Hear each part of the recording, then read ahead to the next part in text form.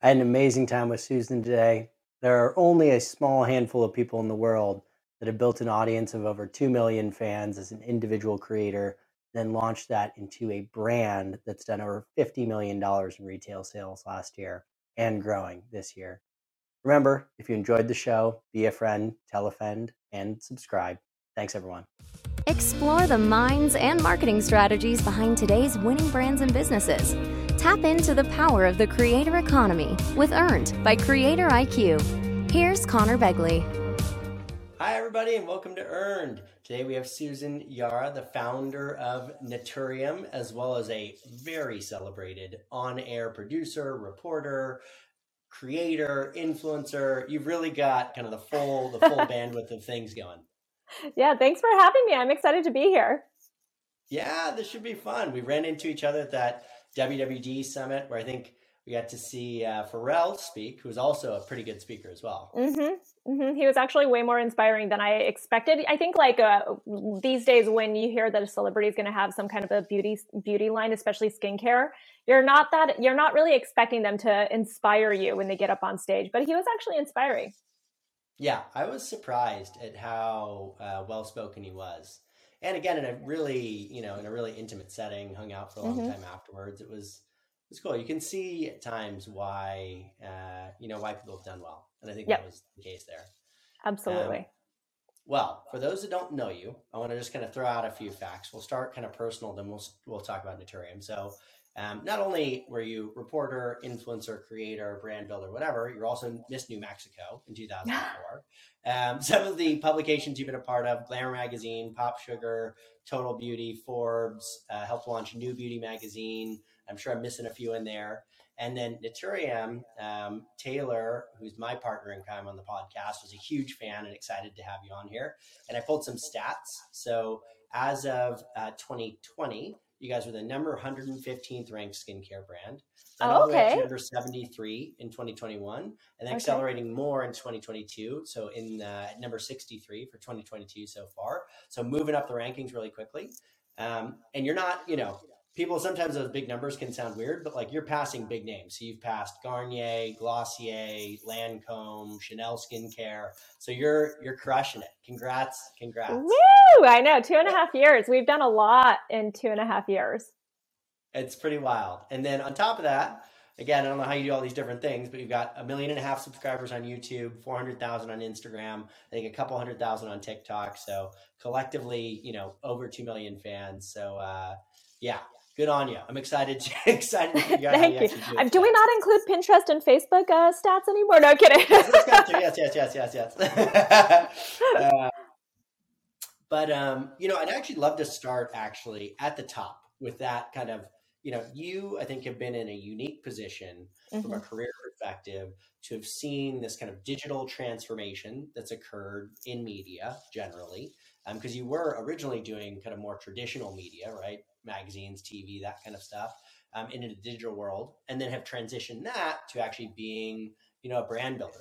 So talk to me a little bit about that journey, what the last, call it 15, 20 years has been like, as well as how that informed your content creation career. And then we'll kind of get into the brands. Yeah. So, I guess, influencer is the term these days, but I do think of myself more as a producer, as a content creator.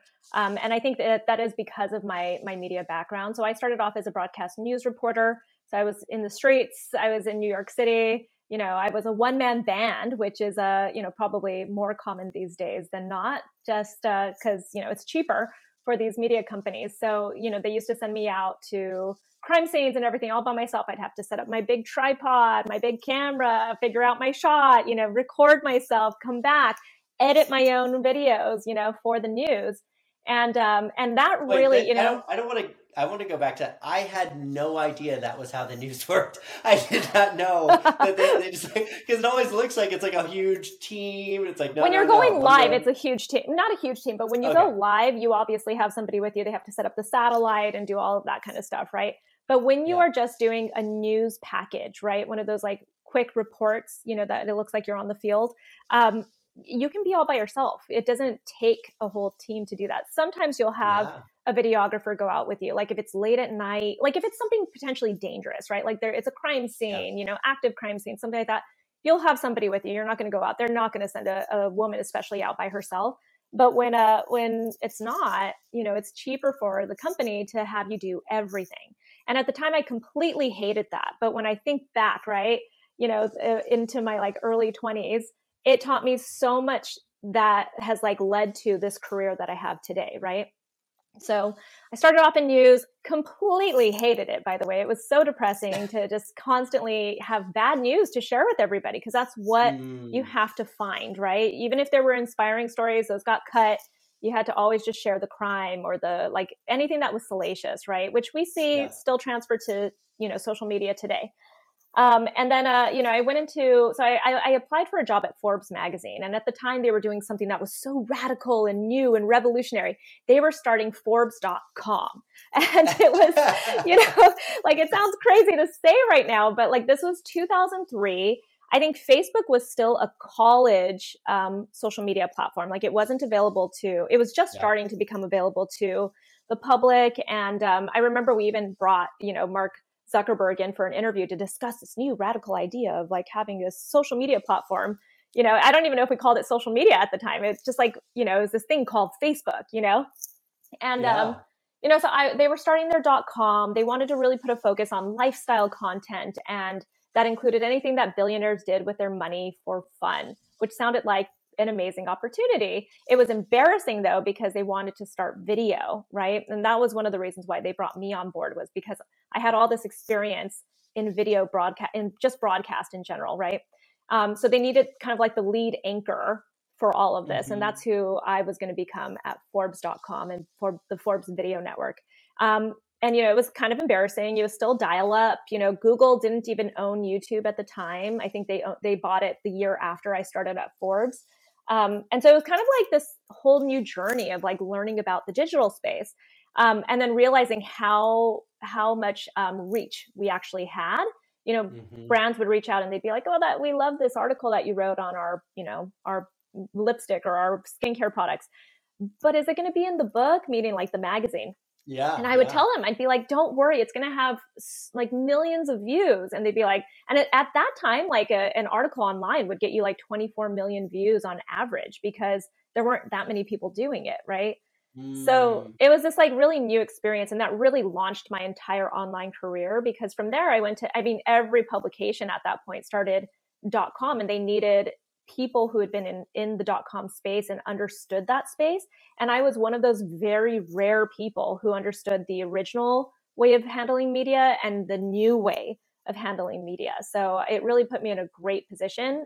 Again, looking back, didn't think it at the time, but then as I start to rise up in my career, it definitely, you know, has led to where I am today. And that eventually led to, you know, starting video networks or like YouTube channels for different media companies. The final one being New Beauty Magazine. And New Beauty Magazine, I mean, it was just an overhaul of their .com completely, because I was like, you need to have all of it. You need to now have all the social media channels. You need to have a really good website that's functioning well before you can even start a YouTube channel, because you need to have all of it.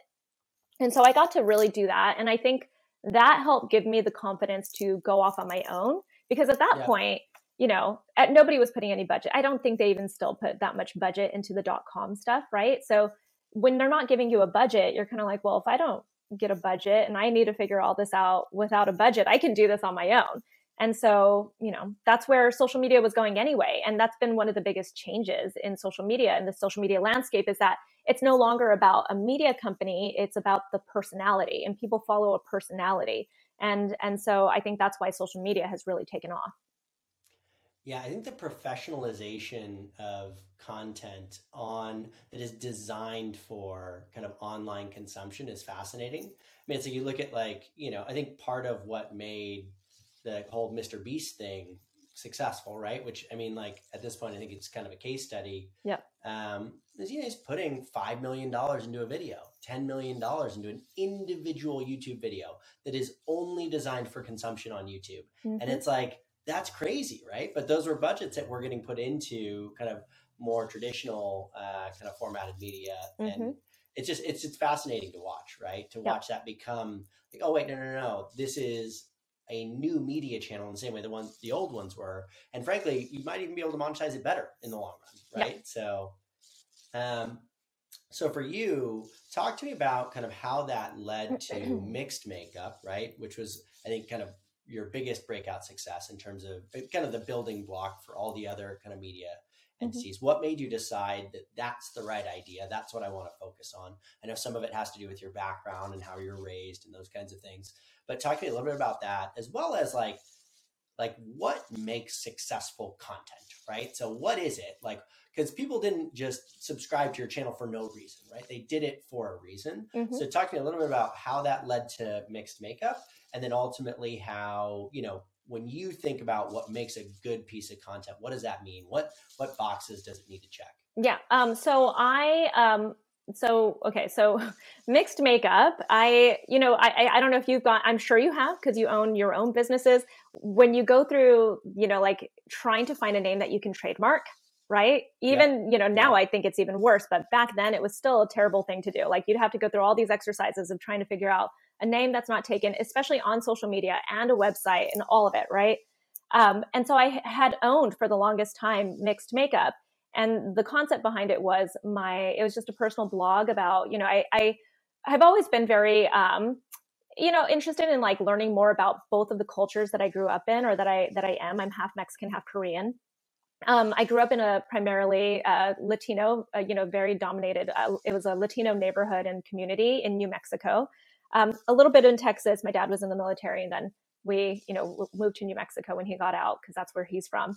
And so it was a predominantly Latino community. And, my mom really just she loves the Latino community, and she loves the culture. So she really just kind of accepted that as her own. And so I really grew up in this Latino community. But as a half Korean woman, or Korean girl at the time, it was just interesting to grow up with a different perspective, because even though I was half Latino, the Latino kids didn't see me as Latino at all. I was Asian to them. But then if I ever like hung out with anyone Korean, because my mom's friends were in town, or she wanted to take me to a party or something, I was absolutely not Korean to them. Right. So it was like a very interesting perspective growing up.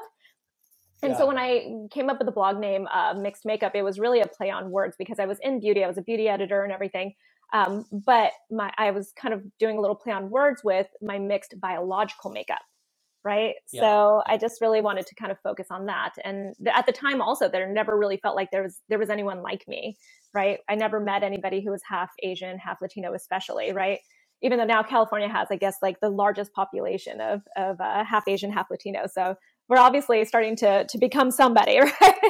Anyway, so that was that's going to be hard, right? To always feel different, no matter what group you're in. You're always different, right? Not bad, but different every time. Yes. And in some cases, I'm sure there was, negative connotations. Absolutely, but there were positives and negatives for sure. But it really did obviously shape me. And so, I happened to have that blog and that name. It was trademarked already. I was like, let's go with this, right? I knew I wanted to start, at the time, these small digital media companies were still a thing. And so that was really the concept behind Mixed Makeup. I did not intend to be the main talent on camera for the channel. I, in fact, sometimes get exhausted by this whole concept of like always having to get ready and like have a certain appearance and a certain character or whatever it is online, right? And so I really didn't intend to be the main face of the channel. I really wanted it to be pretty broad. But you could see the trends kind of shifting with social media at the time. And I think, the big issue with media companies even now is that it takes them so long to catch up to what the trends are. Even if they can see what's happening, there's so much bureaucracy, there's, just everything is already set into place, and they can't just make this quick shift. And social media moves so quickly that if they can't do that so quickly, if they can't make any changes quickly, then they're not going to keep up, right? So social media, the big shift has been towards the personality, like I said, right? And so I think like the big thing to remember is that people, when they follow you, they're following you because they either feel like they're learning something from you, they're being entertained by you, they feel like they connect with you in some way. So if you are, if I look at my following, a lot of my following is like Asian moms or Latina moms, right? Like they feel like they connect. I actually realized recently there are a lot of people of mixed biological race, right, that follow me as well, because we all have this very unique perspective. So people are actually, they're seeing something that they connect with in you as the creator. So that's like number one, is to always remember that they follow you, right? Like you are the person that they are following, and there's a reason for that. I think the second thing to remember, though, is it goes back to that either you're entertaining or you're educating or you're doing both, right? And so you have to always do that. I think, especially with TikTok, I see a lot of the young creators who I speak to, especially, that are trying to build their social media. They don't add any value, though, right? Like, sure, you could be cute and maybe you'll get lucky and you'll get really popular because you have really cute outfits on and stuff that you show. But there are a lot of people doing that, and there are a lot of cute people out there, right? Right? Like, what is it that stands out about you? Even if you don't think that you were, like even growing up, if you were teased because you weren't, I guess, like stereotypically cute to everybody else or something like that, use that, like this is what is what's going to make you stand out. So you have to add some type of value. For me, it was, talking about stuff that I feel like in the beauty space, that I felt like really didn't get the attention that it needed. And that was cosmetic treatments and skincare, right? Like I talk about, other beauty stuff too, like hair and makeup and all that stuff, but that was never my thing. I'm not a makeup artist. I'm not a hairstylist. I just am a very informed consumer because I've been in the space for so long. And so for me, especially after I got pregnant, we talked about this actually, when I left to start Mix Makeup, I never saw it as like, I'm going to become an influencer. I saw it as, I'm going to start a media company. I'm starting a brand. And then it wasn't until I actually got pregnant and I started to experience all the changes that happened with my body and my face and my skin and everything, that it really clicked for me that, there is a demographic out there that's probably underserved when it comes to skincare, because I can't even find this information for myself, right? At least not good information, right? Like I'm not trying to find the latest viral product for my skin. I'm trying to find real answers here, right? And so I luckily had access as an ex beauty editor, as a person who had an already like a following. At that point, like I think I had about 400,000 followers, subscribers on YouTube. So I had pretty good access to experts, to dermatologists and plastic surgeons and estheticians and everything. So I really started to put that focus on there. And I think that was the really big shift for me was, I decided I was going to focus the channel in on me as the main talent, and also focus in on what kind of topic I focused on. And that was skincare. I also really, the whole concept of the channel from the get-go was there was this demographic of women, especially, who were, 25 to 35, 40 years old, which seemed like an old, demographic. There's jokes now on TikTok and everything, like if you were born after 1995 or something, you were like an old, or before 1995, you're like old, right? It's like, oh, this is so ridiculous. But it turns out like, we're the people spending the money. We're the people with the issues. We're the people that are actually going to go and like, we need content too. And, yeah, totally. So I thought when I was starting Mix Makeup, I was like, there is this population of women who are not getting the content they need. Like everyone thinks that you should only be serving content to teenagers because they're the only ones on YouTube at the time. This is now what we talk about with TikTok, right? They were the only ones on YouTube at the time. And I remember I was trying to get investors and everything, and they were like, oh, you're a little bit old. I was like 31. Okay. They're like, you're a little old to be on camera. You should really be looking at like some teenagers, at least like an 18-year-old to bring on as talent. And I was like, you're not getting the point. If you create the content, it has to be better researched. It has to be better produced. It has to be high quality content. If you produce the content, they will come. And so, all these men especially were like, well, we don't know about this. It's like cute, but no, we're not going to do this. So I was like, you know what, I'm going to do this myself. So that's when I went in like full force, just, trying to find that demographic of women who were between the ages of like 25 to 40. And it turns out I was right. Surprise, surprise. Like it turns out they wanted that content, and now like I think the channel really spans as far as the demographic. We have like anyone between like the ages of 18 to even like 50, right? Which is kind of wild to think. And the real turn for me was when I started something called skincare reaction videos. And I think the reason why that clicked for everybody was because it really simplified skincare, but it made it educational and also very fun, right? Very entertaining. And so once that started to happen, it just clicked for everybody. I really, like, at the time, there was like nobody talking about skincare. There were maybe like a handful of people talking about skincare, and we were definitely not the cool kids. Like, when we got invited to events, if we got invited to brand events and stuff, nobody would talk to us. Like, we were just not the cool people at all. The skincare people, not at all. There was like no community. And then after skincare reaction videos started, the community exploded. I feel like skincare just like, and we've seen, obviously, you've probably seen the stats on skincare. It has been this growing, topic and focus on social media. And I think it's because for a lot of people, and I'm not saying it was because of me entirely. Obviously, there are a lot of people talking about skincare, but I know for my followers, especially, skincare reaction videos really helped skincare education click for them, because it just simplified everything. It made it less intimidating, I guess. Yeah. I mean, there was so much gold in those last 4 or 5 minutes. I've been trying to keep track of it all as you've been talking. And it's like, I think the first one was the entertainment piece, right? Either entertainment or education, or basically just being value add, right? Mm-hmm. So most people don't ask themselves, like, what is the goal? Like, what's the purpose of this content? Why would somebody read it? Why would somebody listen to it? What are they trying to learn? What are they trying to get better at? Whatever. So I love that first. I think the second one was on the kind of pregnancy being the catalyst. I know that so my wife's pregnant on her third, right? Congrats. Yeah, very exciting.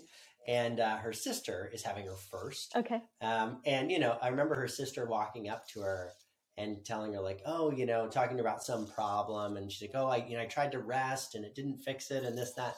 And my wife's like, yeah, that's just pregnancy. Like, that's just how you're going to feel for the next 5 months. Yeah. And like, if she didn't have a big sister to tell her that, like, where's she going to go? Right. Because it's such a disruptive moment and such a dramatic change in your life.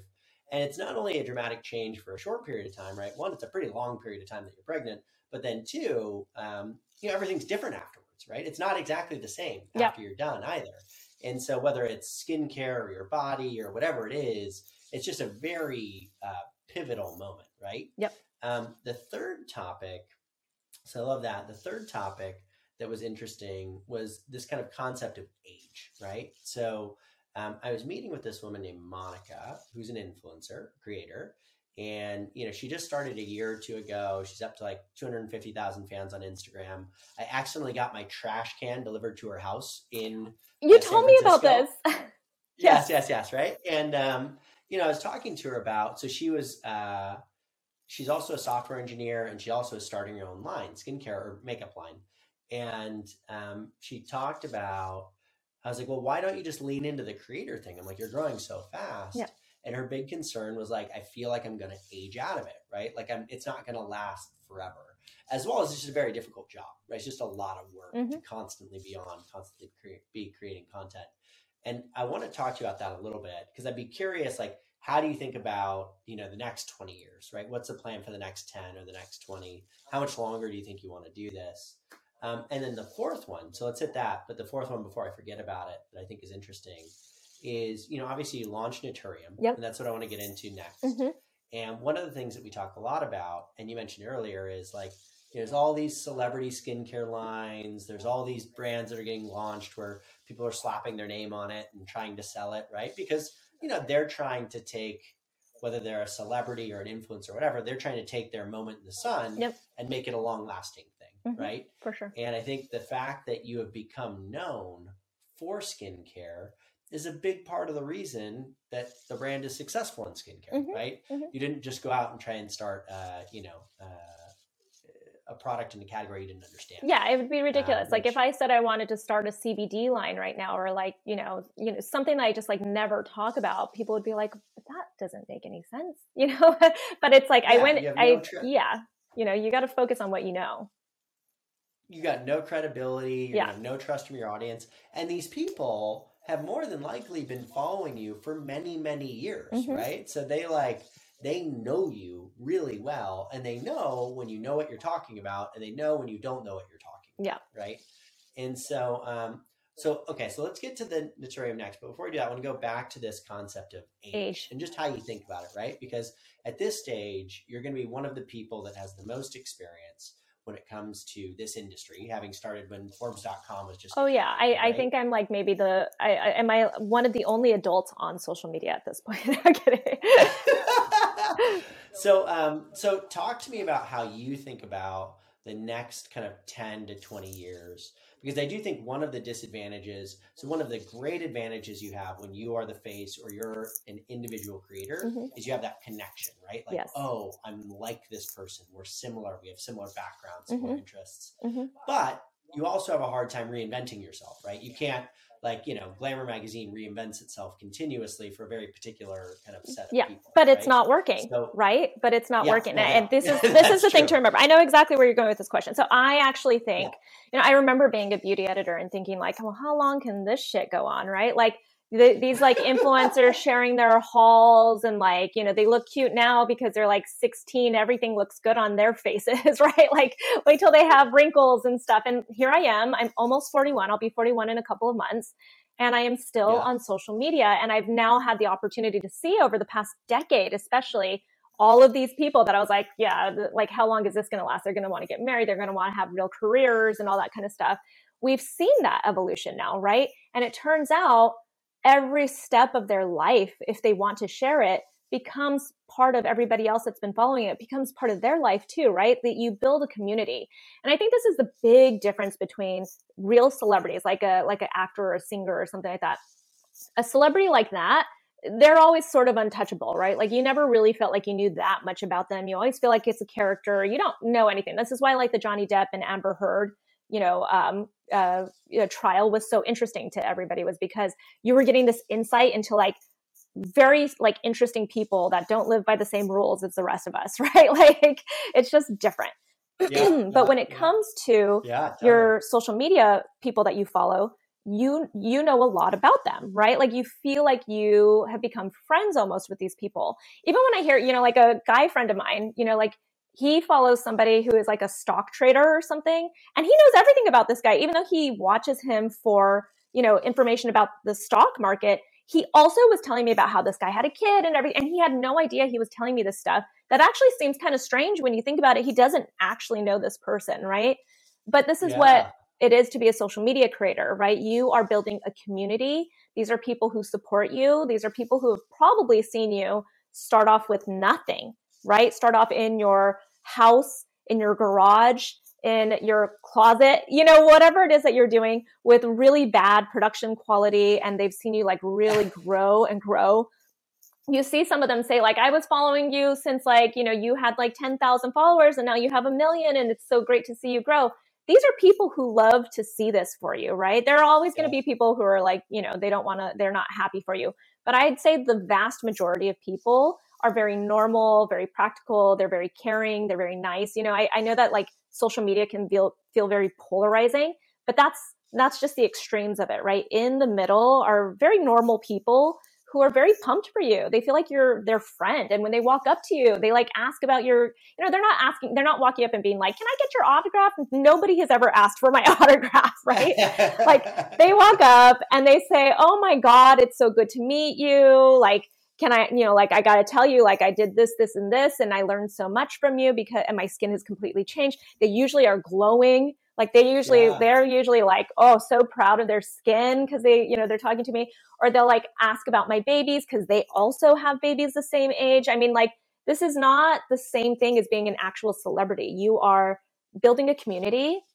And I think that, like as time goes on, that community just continues to grow with you, right? Like and I think that's the thing to remember is that your community will stay with you forever, even if they don't follow you.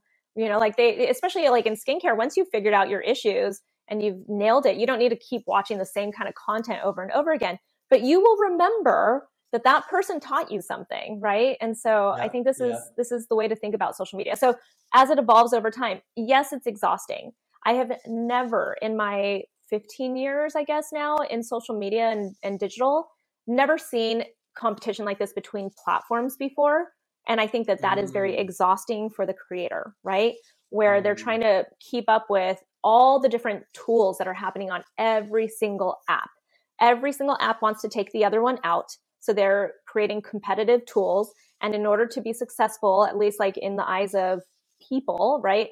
to like get growth and engagement, you have to participate in all of these things. So you can't just post pictures on Instagram anymore that used to get you followers, right? You have to post videos, not just reels though. You have to post your long form videos too, kind of mix it up a little bit. You have to post stories. You have to do a few lives. Same thing on TikTok. You have to have like your short 15-second clips, but also do long form, because you know what? They're adding 10 minutes now. So they want long form and they want stories now. Music too, right? You got to get the right music for TikTok as well. Yeah. And so when you think about this, that is exhausting for a creator, especially somebody new to this space, right? Again, I've been in this for so long. I've seen how all of these platforms evolve, right? Like everyone talks about how TikTok's so amazing. It's like the algorithm is so much better. Like Instagram's dead. Please just wait. I've been long enough to see how each social media app changes, because they need to eventually make money, you know? And so of course they're going to all hate TikTok in like 4 more years when we can already see TikTok changing. Right. And it's always so funny to me when I hear creators say, oh, this platform completely changed. You know, like I hear this a lot about Instagram. Like it's no longer a photo sharing app. Where have you been? It stopped being a photo sharing app like 5 years ago, right? It's just that you weren't paying attention. They tell you everything that they want you to do. They want you to be successful because it helps their platform. So if you really pay attention to the trends, they're going to help you if you help them, right? It's like a handshake. You are in this together and you're going to grow if you participate, right? In the ways that they want you to. And so I've seen every single app do this. You know, you mentioned like the different numbers. You know, I fully believe that this day and age, it's impossible to succeed at all of the apps, at least not at one time, not when you're getting started, right? So when I started social media, I focused on YouTube. I created a Pinterest, I created a Facebook account, I created an Instagram account, but I didn't make them my focus. I just made YouTube my driving force. That was the place I was going to be consistent. I was going to nail the concept. I was going to get to a specific number every single year. That was the platform. And once I hit those numbers, then I shifted a little bit, right? And then I went to Instagram and I started to make Instagram more of a focus. Now there's TikTok and Pinterest and all of that kind of stuff, right? Like for me, I think at this point, I'm not so concerned with growing. I'm more concerned with maintaining that community that I have, because I really think that that's at this point so much more valuable, I guess, as a creator. It's way more valuable to see your community and give them what they want and what they need, because, you know, especially on TikTok, I've seen so many people come through my feed and I don't know any of their names, right? Like it's very rare at this point that I even know who these people are. I just watch their content and scroll right by.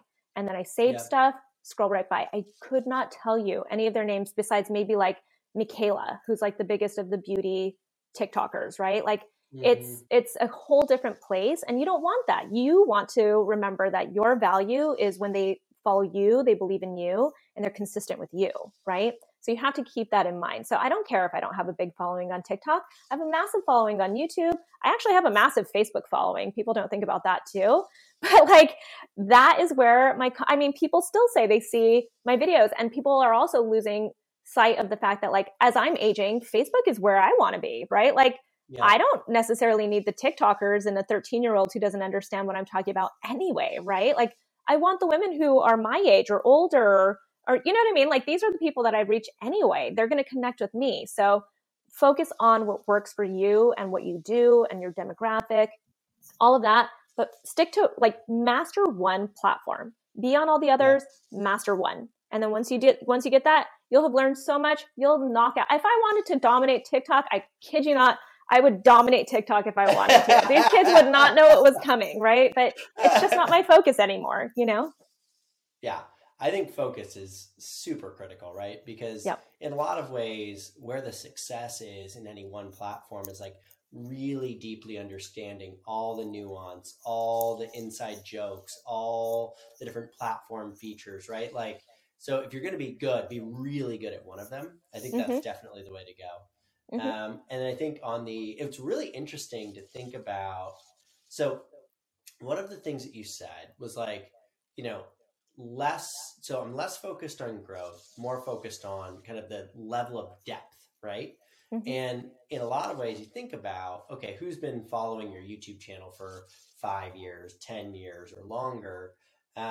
These people are deeply connected to you, right? Mm-hmm. And that's got to be a big part of the reason that Naturium has done so well, right? Because these Mm-hmm. people have deep trust in like who you are as a Mm-hmm. person and your expertise in these kinds of things. And I wonder in some ways, because of the way that TikTok is designed, where you don't see every video from people, right? Like I actually Yep. don't, there'll be times where, I have people that I follow and I only see 10% of their videos, right? Yeah. It's like, oh, like because you're mostly I'm on your not, For You page. yeah. And so I'm really not, and I think most people spend time on their For You page, right? Not on their following page or followed page. And so I remember one time I got on my followed page and I was like, I just kept seeing the same people over and over again. I was like, what is wrong? Like, why is it broken?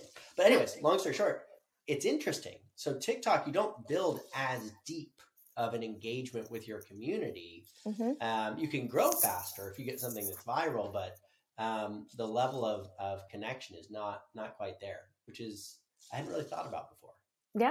Yeah, it's not the same kind of connection. So you want to have that connection. I think that's very important. And it's the way we build a brand also. I mean, any kind of brand. It's not just your skincare brand. You have to build a community, right? And so if, when I think about Naturium, like everyone's like, oh my gosh, in 2.5 years, Naturium has grown so quickly. Honestly, I've been building Naturium for years because I started my community years ago. I'm going on my 9th year of having mixed makeup. So if you really think about that collectively, like the brand is really an extension of this community, right? And so, granted, like we have like new customers and people that have never been part of it before, but I continue to make my content. I in fact hired, a whole entire executive team recently because I know where my strength is, and my strength is my community, right? And so if I'm really focused in on all the business side of Naturium, besides, obviously I want to know everything about my products and be part of formulation and stuff. But when it comes to the numbers, that's not my big focus for the brand, right? Like I can hire people to do that stuff for me, but maintaining your community is so much more important. And I've been doing it for years, and I want to make sure that they are still the most important people. For sure. And I mean, I've felt it. I'm about 10 years into Tribe, and it's like, I didn't really get even what the word community meant until like maybe 3 years ago, when I was like, oh, wow, this is a real thing, right? The like reputation and trust and network. It's like, well, it's like this podcast, right? We're now top 5%, I think, globally in terms of podcasts. Congrats.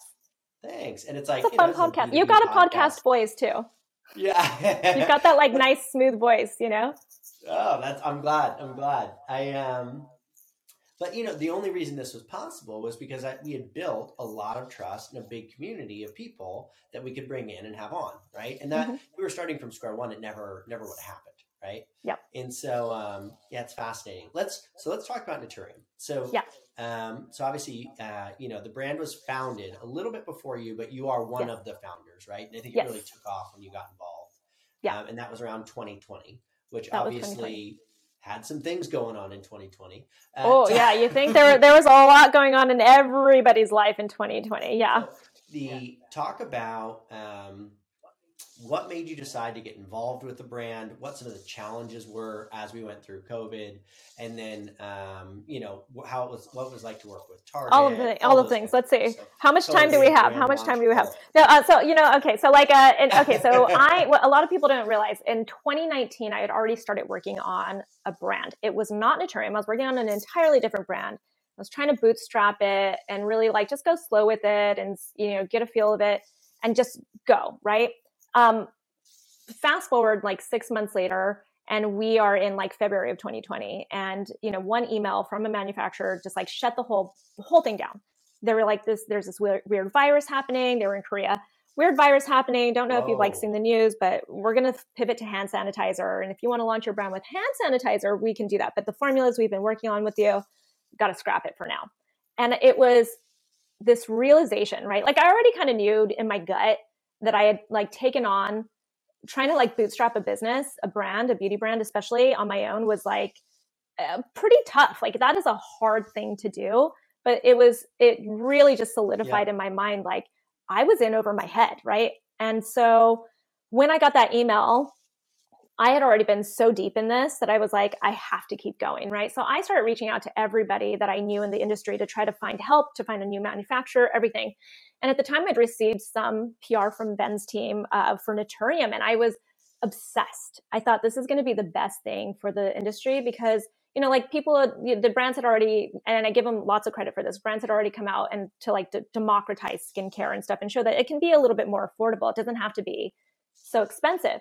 But those aren't necessarily like the best formulations, right? Like there's something in the middle. And I really felt like Naturium kind of nailed it with the formulation being beautiful and elegant. Packaging looked nice. There was innovation in these formulas. It was all great. And it was for very aggressive prices, right? Like $20, everything under $25 for these beautiful formulas. You know, what is it that they're doing? And Ben, who is my business partner on this, who was the original founder of the brand, I was like, I need to talk to him. I followed his career for years. He's done so much. People have zero idea who the people behind beauty brands are. And he is one of those people who is like an OG. He has been in the industry forever. He has made some of the biggest brands, him and his team, that have ever existed. He is like, it is him and his team who have been behind this, right? So Naturium was like his new baby, and they were just kind of testing the market and everything.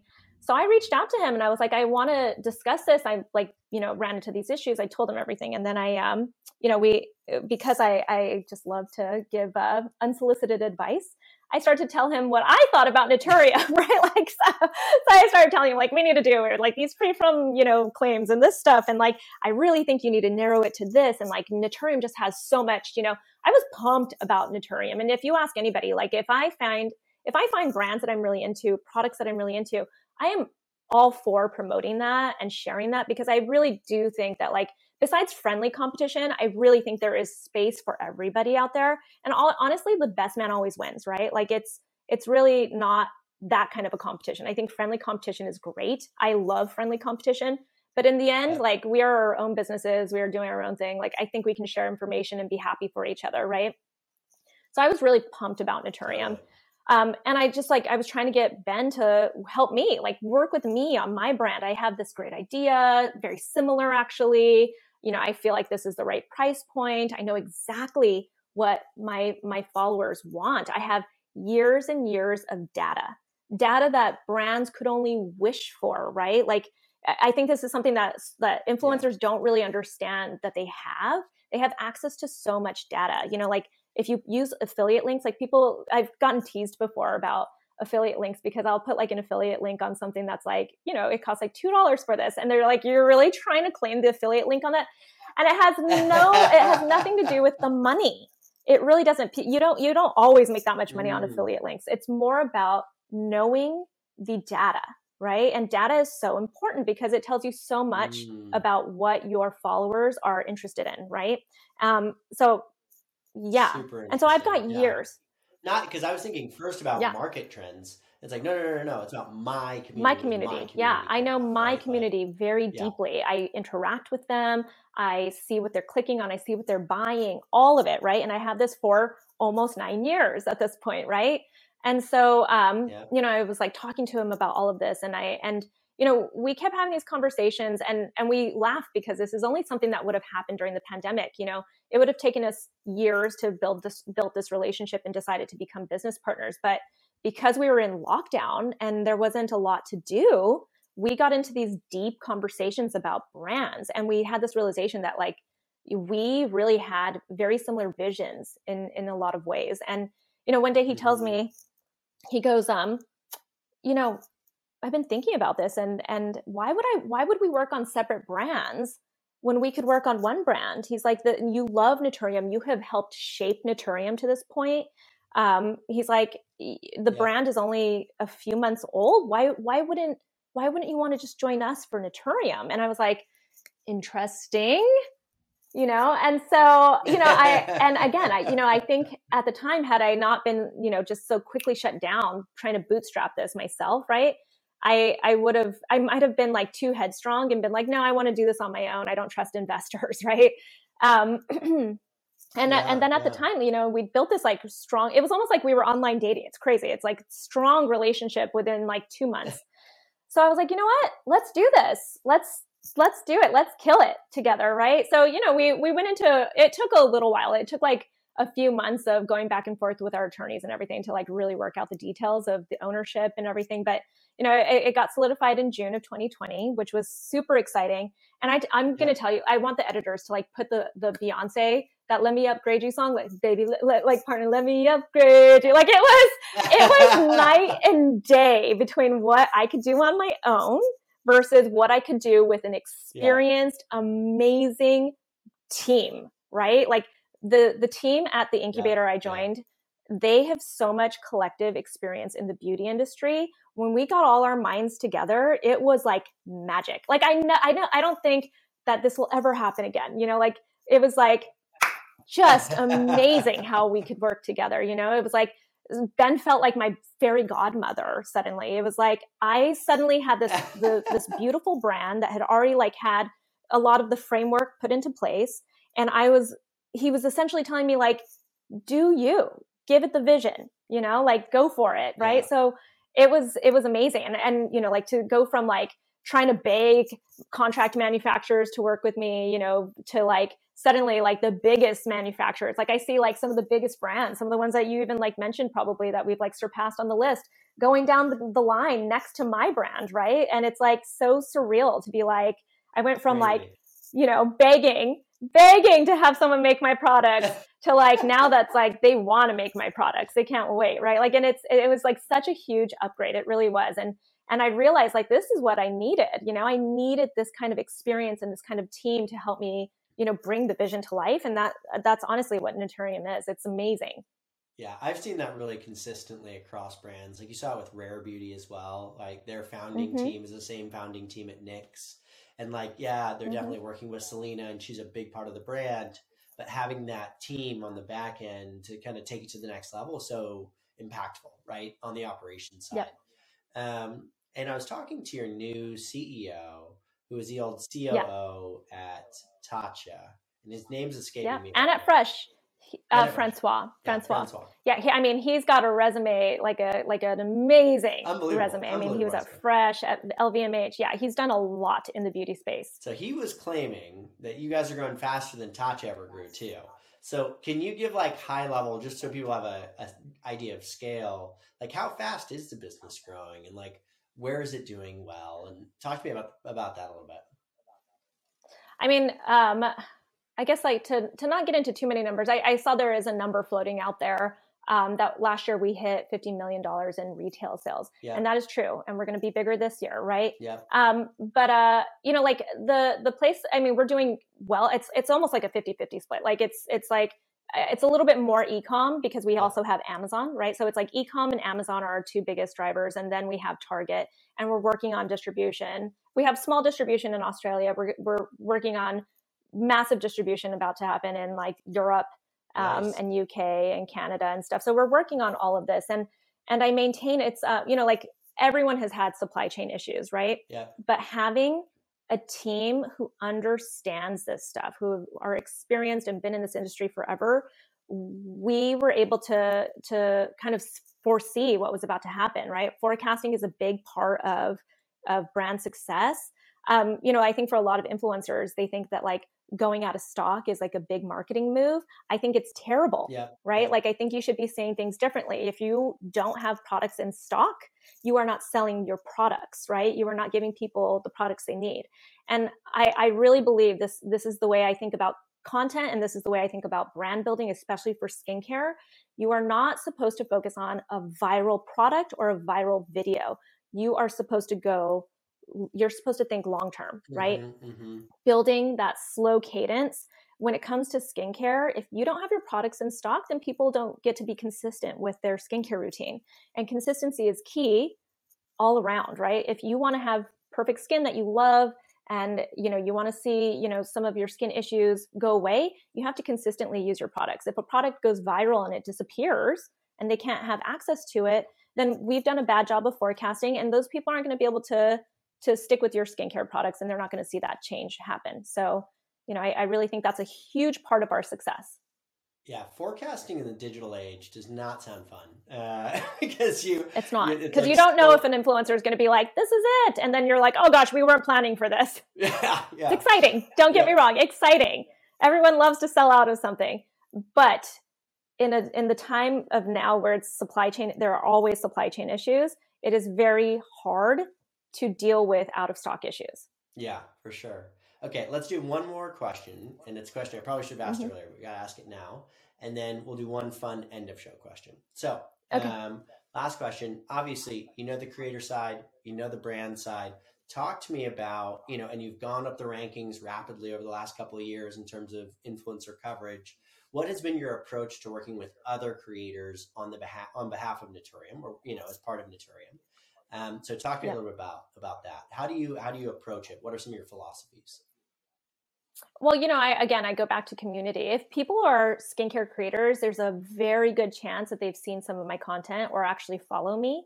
And I feel like, I remember what it was like to be just a few years ago, a content creator who was struggling to get brands to notice me, to get my following, to, just be consistent and stay, in the good graces of brands too, right? Like you want them to notice you.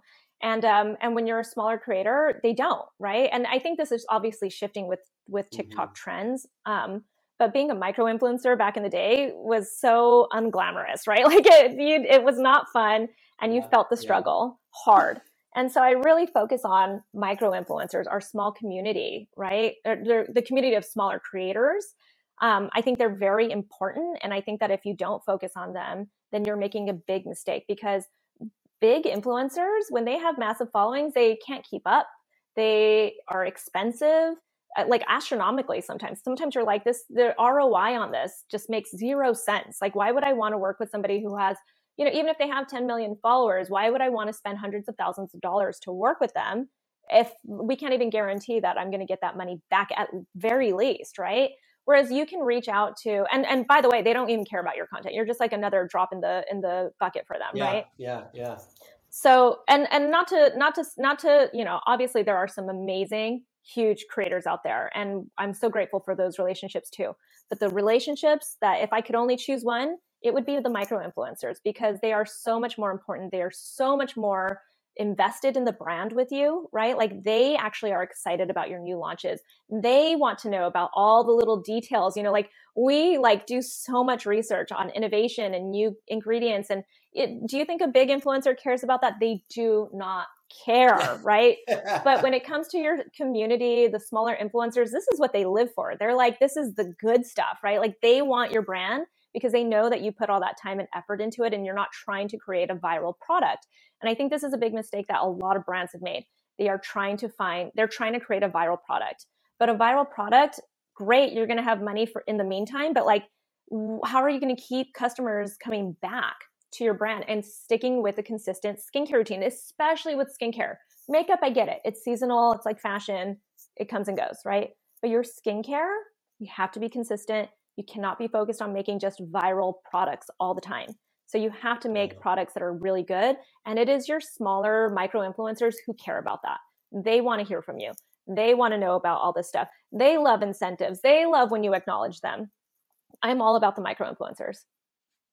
Well, I can tell you from a data-driven perspective, that's the way to go. When we look at the data, the brands that grow are more likely to grow very quickly, tend to outperform with micro-influencers. So when compared to their peers, they out-index with micro-creators because, like you said, easier to work with.